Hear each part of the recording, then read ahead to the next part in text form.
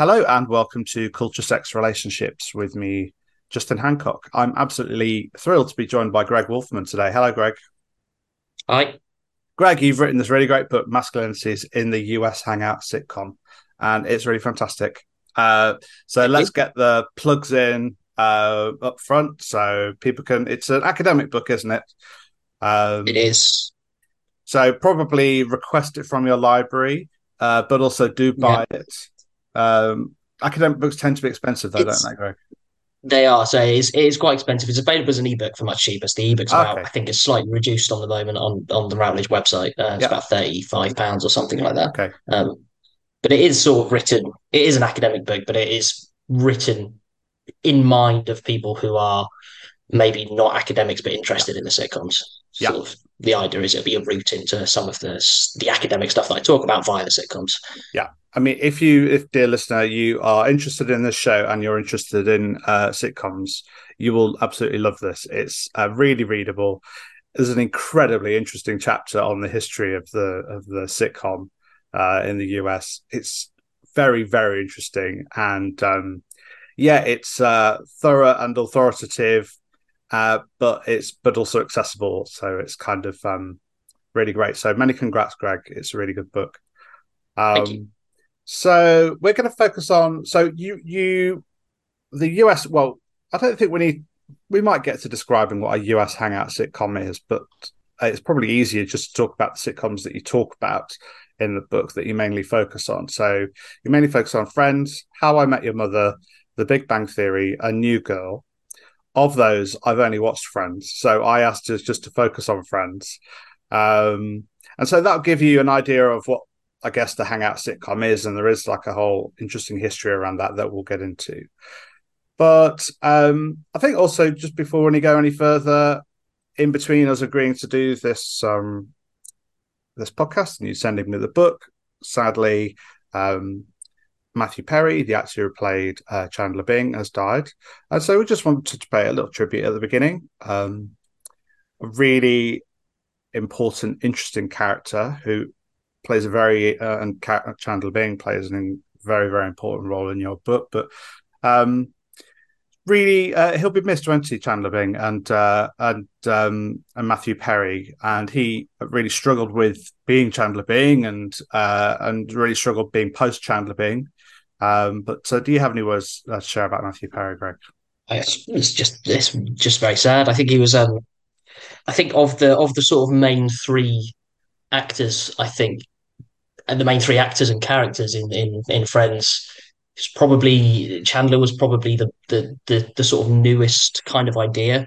Mm. And I think you see that over the kind of development of his character. And I think a lot of that he starts off, I think they initially planned for Chandler to be like a sort of a semi-peripheral character. Mm. But as the character developed, and I think a lot of that was brought to it by Matthew Perry and his acting and comedic abilities. And yeah, just very sad. Too young.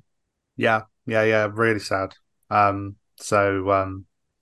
So let's get into the show. So what we're going to do is we're going to focus on four episodes from Friends that you focus on in your book, and they're the episodes where Joey moves out, and then basically Joey moves back in, which I watched this morning. So they're fresh in my mind. I haven't watched Friends for a long time, so it's quite interesting to kind of go back to an old friend in that way, having aged like probably 10 years since I last watched those episodes. And it's really, really interesting how it dates. Did you Go did you on. enjoy them? Just out of Did I interest. enjoy them? I laughed a couple of times. I find it Yeah. hard to enjoy anything anymore because I'm read things too closely. Um, Yes. Yeah. and there was a lot of neoliberal self help advice Mm.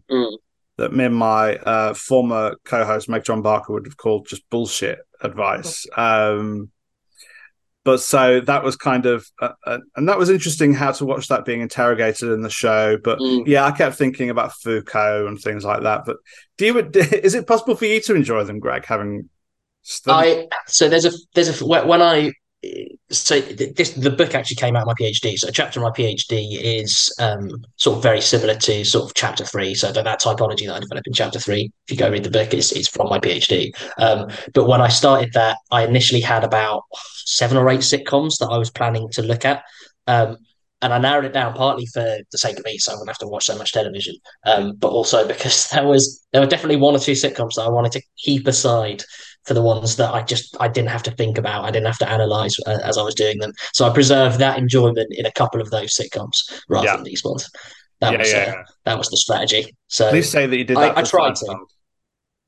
Was Uh, yes, yeah, no. Well, I mean, I've looked at Seinfeld a bit, but I don't know Seinfeld as well as the right. others. But yes, I can still enjoy them. I try to. I think there's something there also for me about age because when Friends came out, I was still like 10 years younger than everyone, but Friends is still Mm, the sitcom that I kind of feel like I'm most associated with, even though my favorite sitcom is mhm. Seinfeld.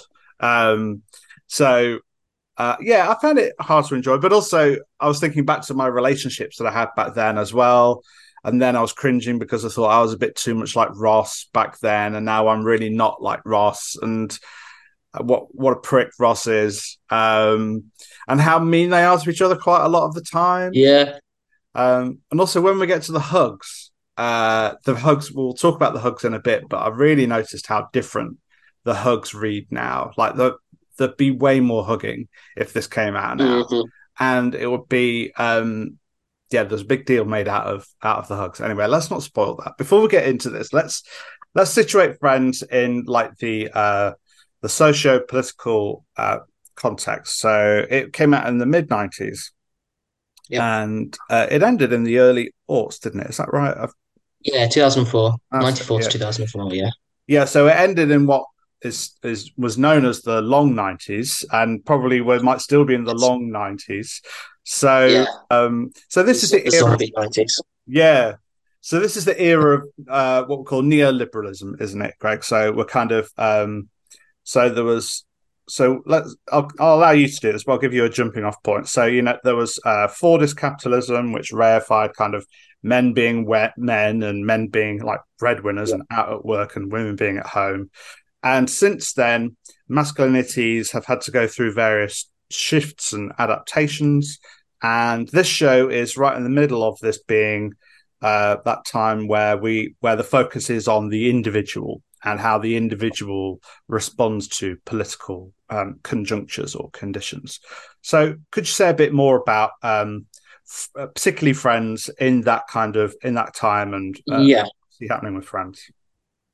So I think the sort of the beginning, the best sort of beginning point here is the sort of early 80s, right? So in the early 80s, you have in well, just before the 80s, but the election of Thatcher in the UK, the election of Reagan in the US, and both of them are kind of promising this shift towards a kind of different version of capitalism, essentially kind of free markets, right? And within those free markets, individuals are expected to accrue basically as much wealth as possible. They're expected to kind of constantly seek to strive to be better. They're not expected, importantly, and this was the sort of relationship between sort of culture and capitalism.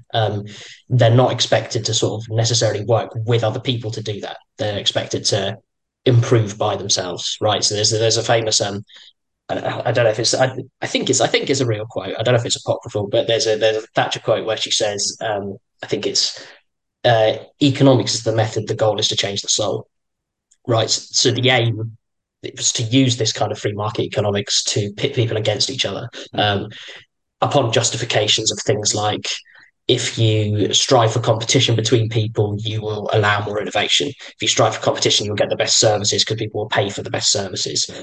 Basically, if you allow people and businesses to work against one another, you have this constant constant improvement, so self improvement and capitalist improvement and that kind of thing. Um, at the same time, that kind of capitalist shift comes with a shift in the kinds of work that become dominant, certainly in Western countries, right? So what's important to just briefly say is that that sort of manual labour doesn't disappear. It goes. basically goes to sort of the global south, right? Hmm. So all of our kind of the manual labour and the physical goods are imported back into this country, so that it leaves the sort of the global north, the UK and the US, and goes abroad. Um, but what that means in the UK is that you no longer have this kind of Fordist conception of masculinity where you have men working these manual jobs. Um, uh, Instead, it moves towards things like offices, right? Uh, Also, the kind of beginnings of um, types of labour that are or types of, let's say, types of commodity that are not necessarily kind of physical commodities, right? And this changes the demands in a lot of ways of men, right? And contributes to this kind of ongoing narrative, certainly throughout the 90s, of like a crisis in masculinity, right? So that was quite a popular kind of discourse within the media throughout the 90s. Often seen to be there's a sort of like several movies that are released towards the sort of the middle of the 90s that deal with this kind of issue. American Beauty is a sort of classic example. Yeah. Bale one, American Psycho. Hmm. Um, but at the same time, you've got basically the emergence of this sitcom in Friends Hmm. that deals with a lot of these same issues, both in terms of this kind of individualism Mm. and this kind of shift in labour, right? Yeah. So in terms of the shift in labour, I mean, Chandler is the sort of classic example of this kind of shift in the types of labour that men do, and the fact that no one can remember, no one knows what his job is, right? It's just this vaguely defined office job, um, and at the same time, you have these kind of discourses around kind of neoliberal individualism coming about. And you see that in what you were talking about, right? And that kind of technology to the self, this kind of self improvement, constant Hmm. desire to better yourself. In fact, in the episode the episodes that we're going to talk about, there's a part where Ross tries to comfort Joey Mm. after he loses his role in the sitcom. It is a real sitcom, but it's a fictional version of the sitcom Yeah. in Friends. And he says something like,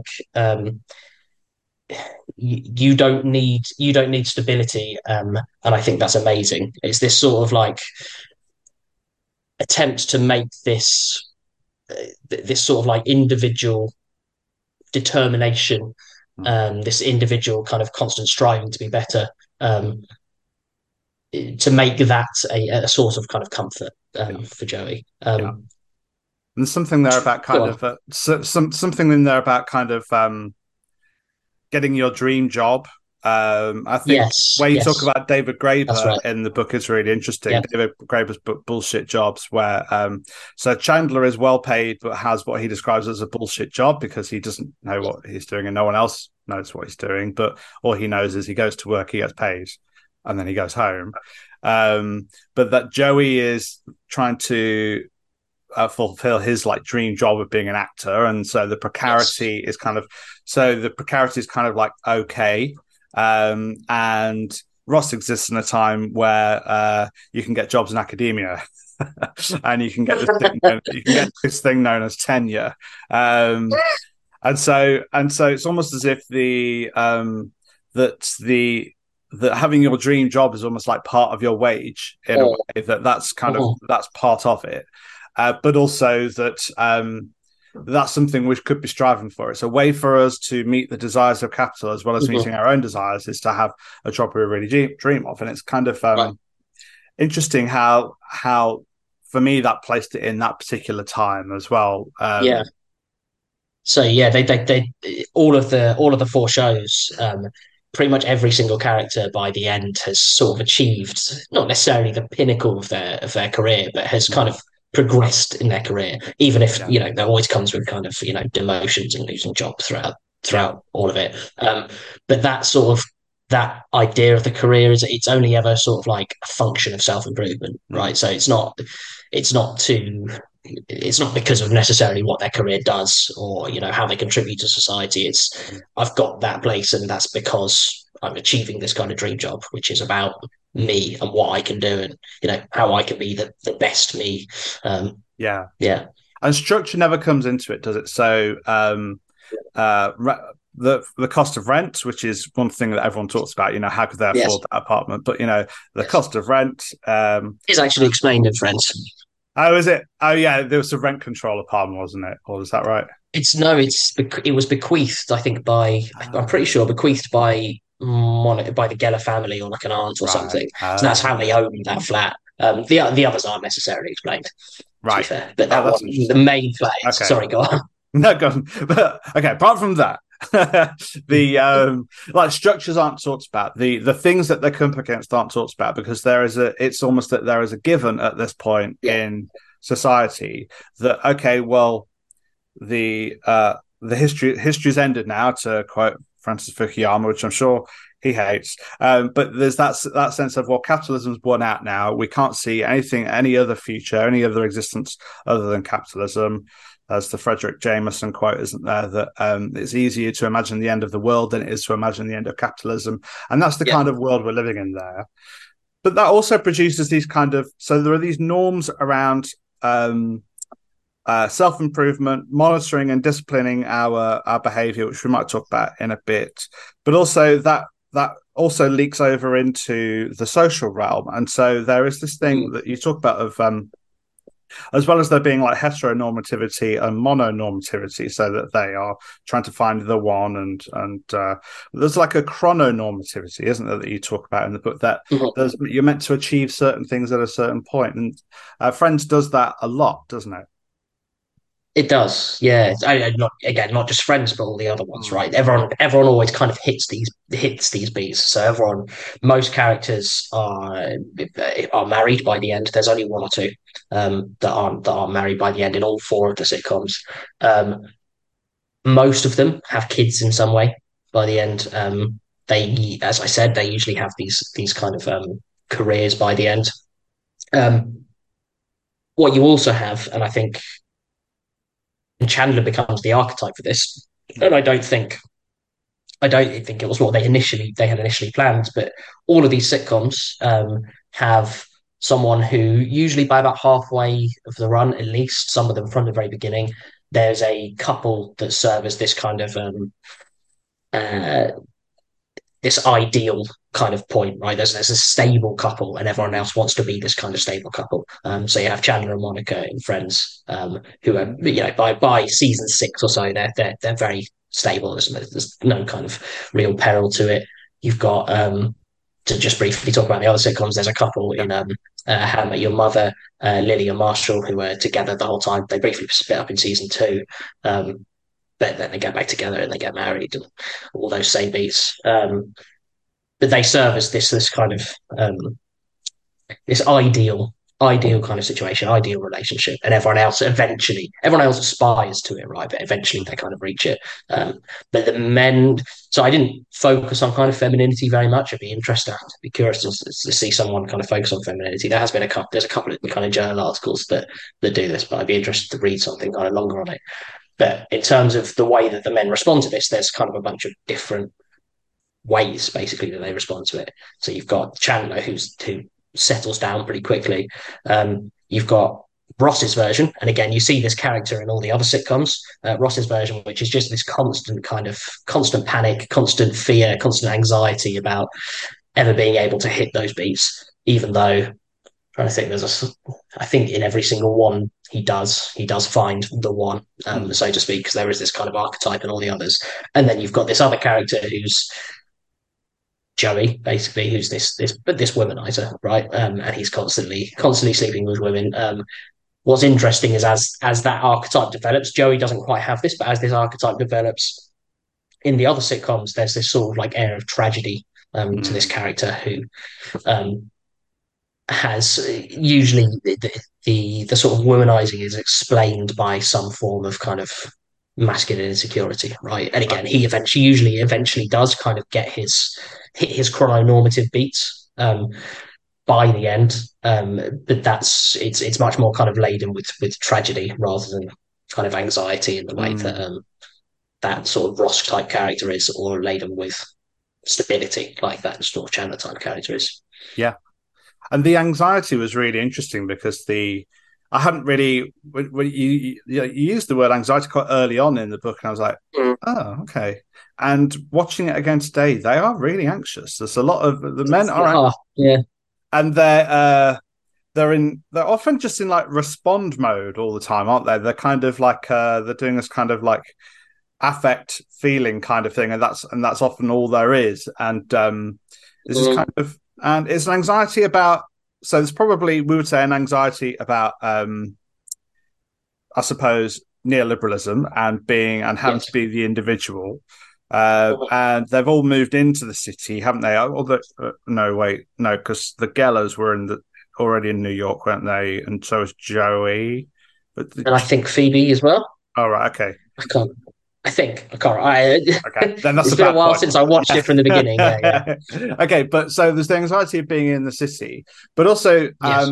there's a lot of anxiety about masculinity, heterosexuality, and Mhm. and anxiety about these kinds of about the chrononormativity, and that's kind of Mhm. there all the way through, isn't it? Kind of revealing themselves in the way that they police each other's behavior, they police their own behavior, but also how the wisecracking and the jokes, particularly from Chandler, but from other people as well, how they kind of correct each other and seek to kind of keep each other in line all of the time, but through this kind of with a nervous energy that kind of goes along with it. I thought that was really interesting. Yeah. Yeah. There's pretty much kind of every story. I mean, Ross is the sort of anxiety archetype. But you're right. Yeah. The other characters. I mean, actually, Joey probably less anxious. But I think that's a sort of like a function of basically playing it dumb, right? But certainly Mm. Chandler is kind of more anxious. Perhaps, yeah, more about kind of career kind of Mm. things.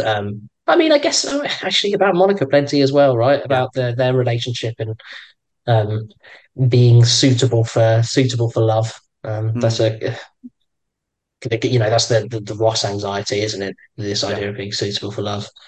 Um, yeah, there's I mean they're very anxious shows. Yeah. I think actually probably particularly Friends more than the others. Um, yeah, Yeah. Yeah. Yeah. Okay, let's get into the episode so then we can talk about some other things yeah, as well. So we're talking about they are towards the end of series two, and they were talking about four episodes, and basically, yeah, Joey moves out, and then over those episodes, Joey moves back in, yeah. and it's set up, and you talk about this in the book really nicely. It's kind of set up as a kind of a joke because they're kind of using the kind of the structure of a conversation which we might usually be used to seeing with a heterosexual like married or in a close relationship couple talking about seeing another person and wanting to have an affair with another person, um, Yeah. and it's played for laughs. And so they go to another Yes. apartment. Joey sees this new apartment. So the actor in the show that he's on says, "Hey, you should take this apartment." And then there's a joke which you bring out in the book, which is Chandler saying to Joey, "I saw the way you were looking at that coving." Um, and so it's interesting that that's kind of played for laughs, isn't it? What do you think about that? Mhm. That was meant to be that the whole thing was meant to be a kind of a pastiche on heterosexuality, and that we're meant to Yeah. find that amusing rather than in any ways like tragic or hard. So I think one of the things that's so yeah, okay. So let's. I want to start by this is probably the sort of first sitcom bromance, right? So Yeah, the two characters, Chandler and Joey, they share a domestic space for half of the show. Um, their relationship I mean, they're the closest, certainly, sort of a homosocial relationship of the men on the show. Um, but that sort of this idea of the kind of bromance, right? It incorporates not only this idea of romance, and there is a sort of subtextual, perhaps homoeroticism to the way that they interact, but it combines it with this idea of bro, right? So yeah, it's an explicitly sort of like masculinized version that um, uh, tries to sort of overshadow or kind of look past the potential for kind of homoeroticism or mm, any sort of like idea of queerness in the text, right? Um, what I think is important context the emergence of this bromance, and you have it. There's a version of this in every other sitcom. There's some Mm. sort of kind of romantic relationship in all the other sitcoms. Um, is that what I think? A lot of what I think the Hangout sitcom is doing is it's sort of representing this new surrogate family that kind of ideally emerges in the 90s in response to this kind of neoliberalism. Mm. So it's this new kind of form of domestic organization, right, of these young kind of 20 somethings in a city. But they're very close, right? And that's how they find their sort of um, their respite Mm. from work, from the city. And that's again, that's really important. All these hangout circles are set in cities. Yeah. Um, from from romance as well, right? They have this kind of this close knit group, and that has to be maintained for the kind of hangout sitcom to work. But what that means, and I think this is why this kind of this sort of contradictory idea of kind of bromance emerges, is that they have to be able to make the characters really, really close, Mm. but they're not part of the family, right? So they have to make these young people who are many of them of the same sex, right? They have to make them close, but at the same time, they can't,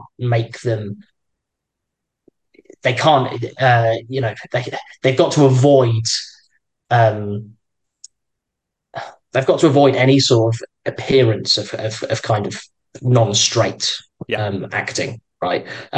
So that's how you end up with this kind of weird situation where, yes, the only way they can kind of demonstrate their closeness is through this sort of ironic intertextual reference to a sort of like an old family sitcom, Hmm. where many of these lines could be kind of picked straight out. You just have to replace one or two words, and it could be from all in the family, or married with children or something like that. Mm.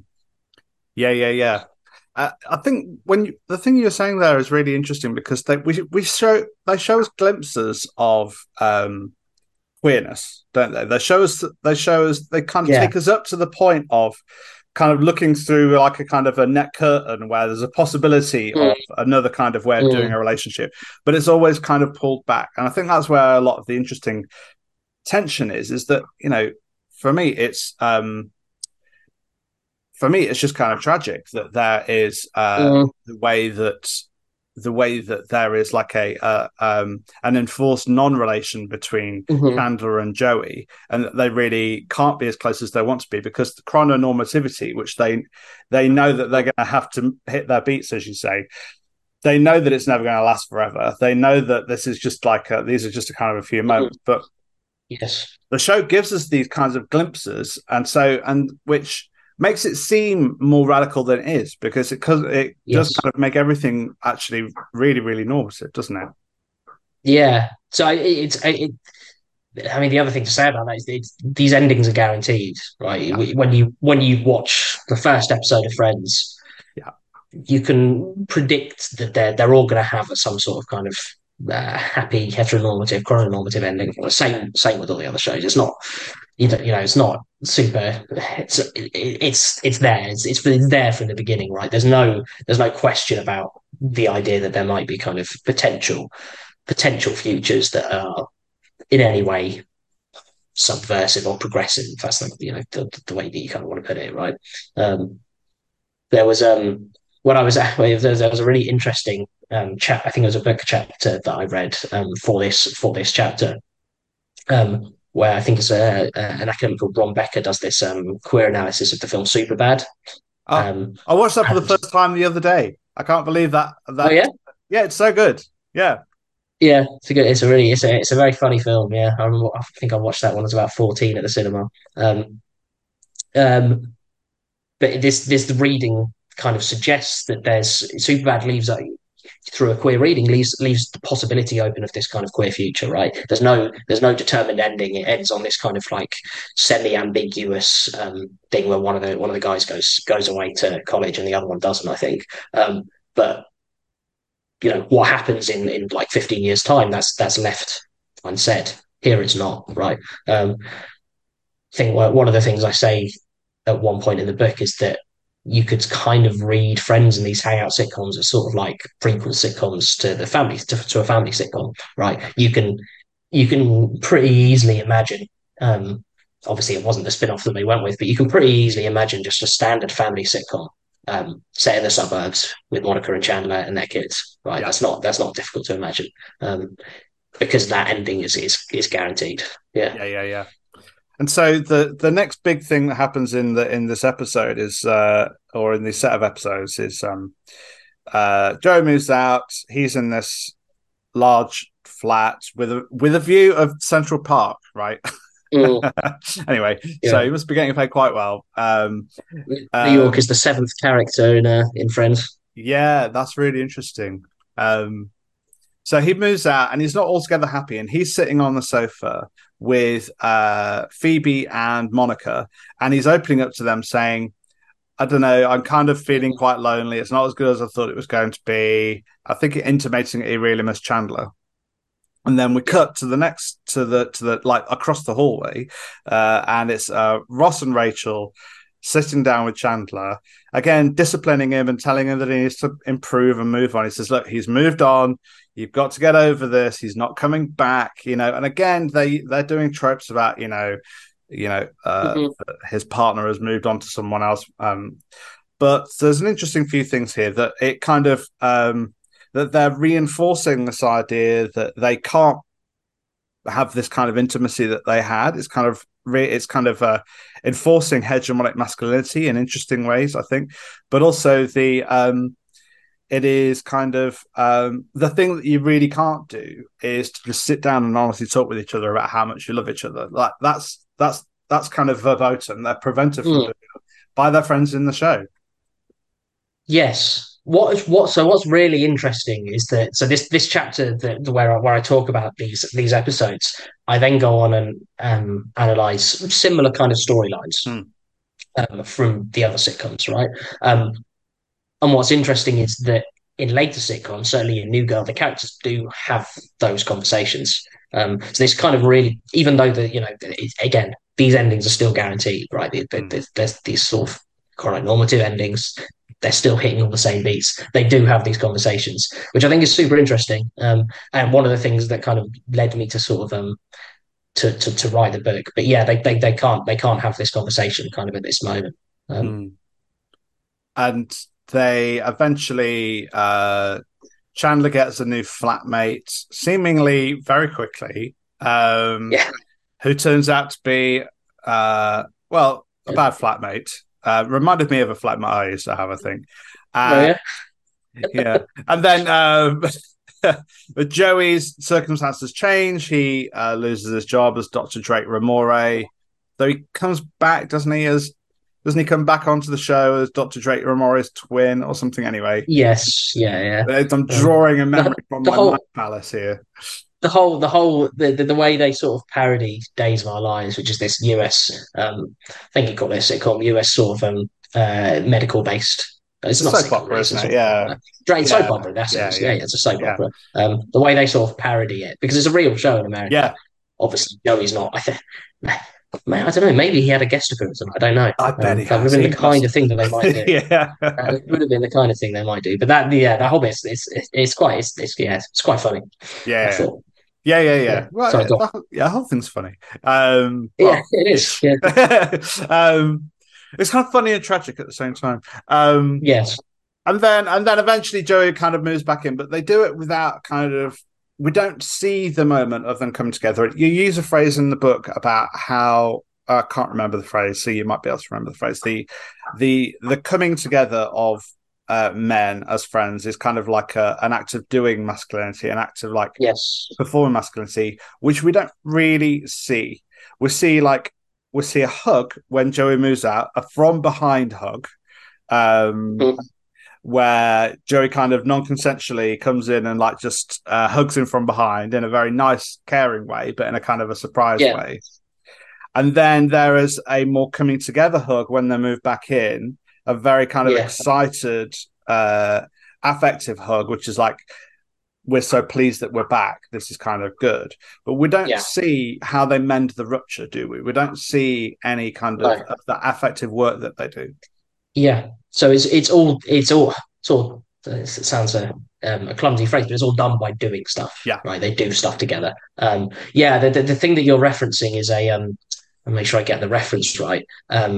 So it's a guy called Todd Migliaccio, and he borrows a phrase from someone else, which is this phrase of closeness in the doing, which is this idea basically that um, when men do friendship, they're not kind of self-disclosing. They're not using expression. They are doing stuff together, right? And it's the way that Joey and Chandler, um, exercise their friendship or perform their friendship. A lot of the time is by the table football, right? They yeah, don't. yeah, yeah, It's not by sitting and chatting about their feelings. yeah. It's by doing stuff together. And yeah, the sort of wordless from behind hug Yeah. is a good example of that struggle to kind of do that. Um, I hope all of my friends are listening because I'm from the age of I'm 47. My male friends are mm, also like in the same year as me, I guess, and mm. we do that. That's exactly what we do. Oh yeah. I try to get them to talk about it because I'm Mister. Let's have the conversation, and they're like, Justin, no. So no, I'm a little younger than you, and I'm still, I'm the same, right? I'm Yeah, not. I think this is, in fact, I was still the other day. Me and some friends rented out a small five-a-side pitch, nice. and played football together, and we were saying how we don't often we don't when we meet up. It's not we don't often kind of we rarely just kind of sit down and chat. You're always doing something like playing football Yeah, or even like drinking, right? You can't just like sit down in a room together and it's just you and them. yeah. Um, yeah, no, it's I don't think this is kind of this is entirely anecdotal. I'm not convinced how much a lot of this has changed. No, interestingly, the last time me and a lot of the friends I have in my head hung out was when Mm, they moved me into my flat. So it was really similar there you to go. the Yeah. episode. I didn't yell pip at any time, um, but it was interesting to kind of see. So there was a lot of what was it coming together and doing? What was the phrase you was Closeness in the doing. hostess in the doing? There was an awful lot of that. Um, Yes. and I guess for me, it's kind of and one of the things I've always talked about because I've worked with young men for many years, so I kind of Mm. have seen it kind of up close and kind of happening. Is that I think it's often a mistake to say that men don't necessarily talk about their feelings, but they don't talk about talking about their feelings. So there is a kind of like I think there's a Mm. coded. I think what Joey and Chandler are doing are understanding through their codes and their rituals and what it is that they do that in their doings. I think they are recognizing a kind of a coded form of love and Yeah. affection. But there's still more that they could give each other, isn't there? And you talk about this in the book that there is the later shows do have this greater possibility of saying, I Yeah. love you to Yeah. your male friends, and that not being such a big thing. Yeah. Yeah. Definitely. I'm still not 100% sure what accounts for that shift. I think it's especially in new. Actually, I can sort of hazard a guess at what I think sort of accounts for that shift. It's especially in New Girl more than it is. I mean, to an extent, in How I Met Your Mother, less so in Big Bang Theory, but you've got the sort of added sort of context of Sheldon being sort of this autistic character. So doesn't quite work in the same way. But certainly you have it a bit more in How I Met Your Mother, even more so in New Girl. And I think so. New Girl starts in 2012, and I think around that sort of 2000 and maybe 9, 10 period, you have the beginning of a sort of not I wouldn't say a new wave of feminism, but you start to see certain kind of feminist talking points appear in kind of public discussion on things like um, uh, what kinds of things am I talking about here? Things like people talking about things like cultural appropriation. for Yeah. example. People talking about things like kind of equal pay. You have the emergence of people talking a lot more about sexual assault, everyday sexism, microaggressions, those kinds of things. And I think New Girl is kind of not born of that context, but certainly takes that context into account. Right, it's the only Mm, one that has an explicit main character. mm. The New Girl, played by Jess Day, played by Zoe Deschanel. And it's a woman, right? That's quite important to the sort of narrative of the show, and it takes on some of those ideas, and I think that's why that kind of shift occurs, and I Yeah. think you see that kind of that sort of build up, those sorts of discussions in kind of popular media build up over probably over the noughties, really. Yeah. And if Friends were to come back, which sadly, obviously, it can't now, but if Friends were to come back, it wouldn't be able to not have conversations about, or it wouldn't No, not be able to have men talking to each other about their mental health, for example, um, or just having conversations generally. I think that's something that's certainly a jarring kind of shift that I've really noticed, that the doing aspect rather than the talking. Um, I think what's a good question to round off our conversation here. Um, oh, here's one. So I noticed that I had to sign into Netflix. I had to buy Netflix because I got yeah, locked out of my friend's account that I was sharing. So I had to pay for the advert version of Netflix. So I noticed two interesting things. One, when the women were having when Phoebe and Rachel were having their tattoo, there was an advert, and when Phoebe, Rachel, Monica were reading the self-help book aimed at women, there was an advert, and it was the same advert. It was a Nike advert, all about female empowerment, saying "You got this, girl," which is really terrifying. And I also noticed that this show is the fifth most popular show on Netflix in the UK. That Friends is yes, the fifth most popular show. it's So, mad. is it still having a cultural relevance, do you think? That's an impossible question. Or what are your thoughts about it? But also, what does it say that it's the fifth most watched cultural fifth, It fifth most watched show? it definitely has a remarkable sort of cultural longevity, right? So one of the I talk about in the final chapter, I talk about the Friends reunion, which I Yeah. don't know if you've watched, Mm-hmm. but the range of sort of guest stars they get on that, right? They have there's this fashion walk where various kind of famous people dress up in um, uh, famous costumes from the show, and right, one of the characters, one of the people who appears there is Justin Bieber. Um, Right. it's a the fact that Justin Bieber I think was probably born after Friends started airing Mm. would be my guess, or certainly around then. Um, but when another example, when Friends got the rights to Netflix in the UK, Mm. the first I think something like the first year it was the most watched show on Netflix Yeah. for a while. And it's mad how continual generations seem to kind of reacquaint themselves with Friends. And what's super interesting to me is that they do this, and these younger generations are watching Friends, and there is, loads of them is still this, as you point out, fifth most watched show on Netflix.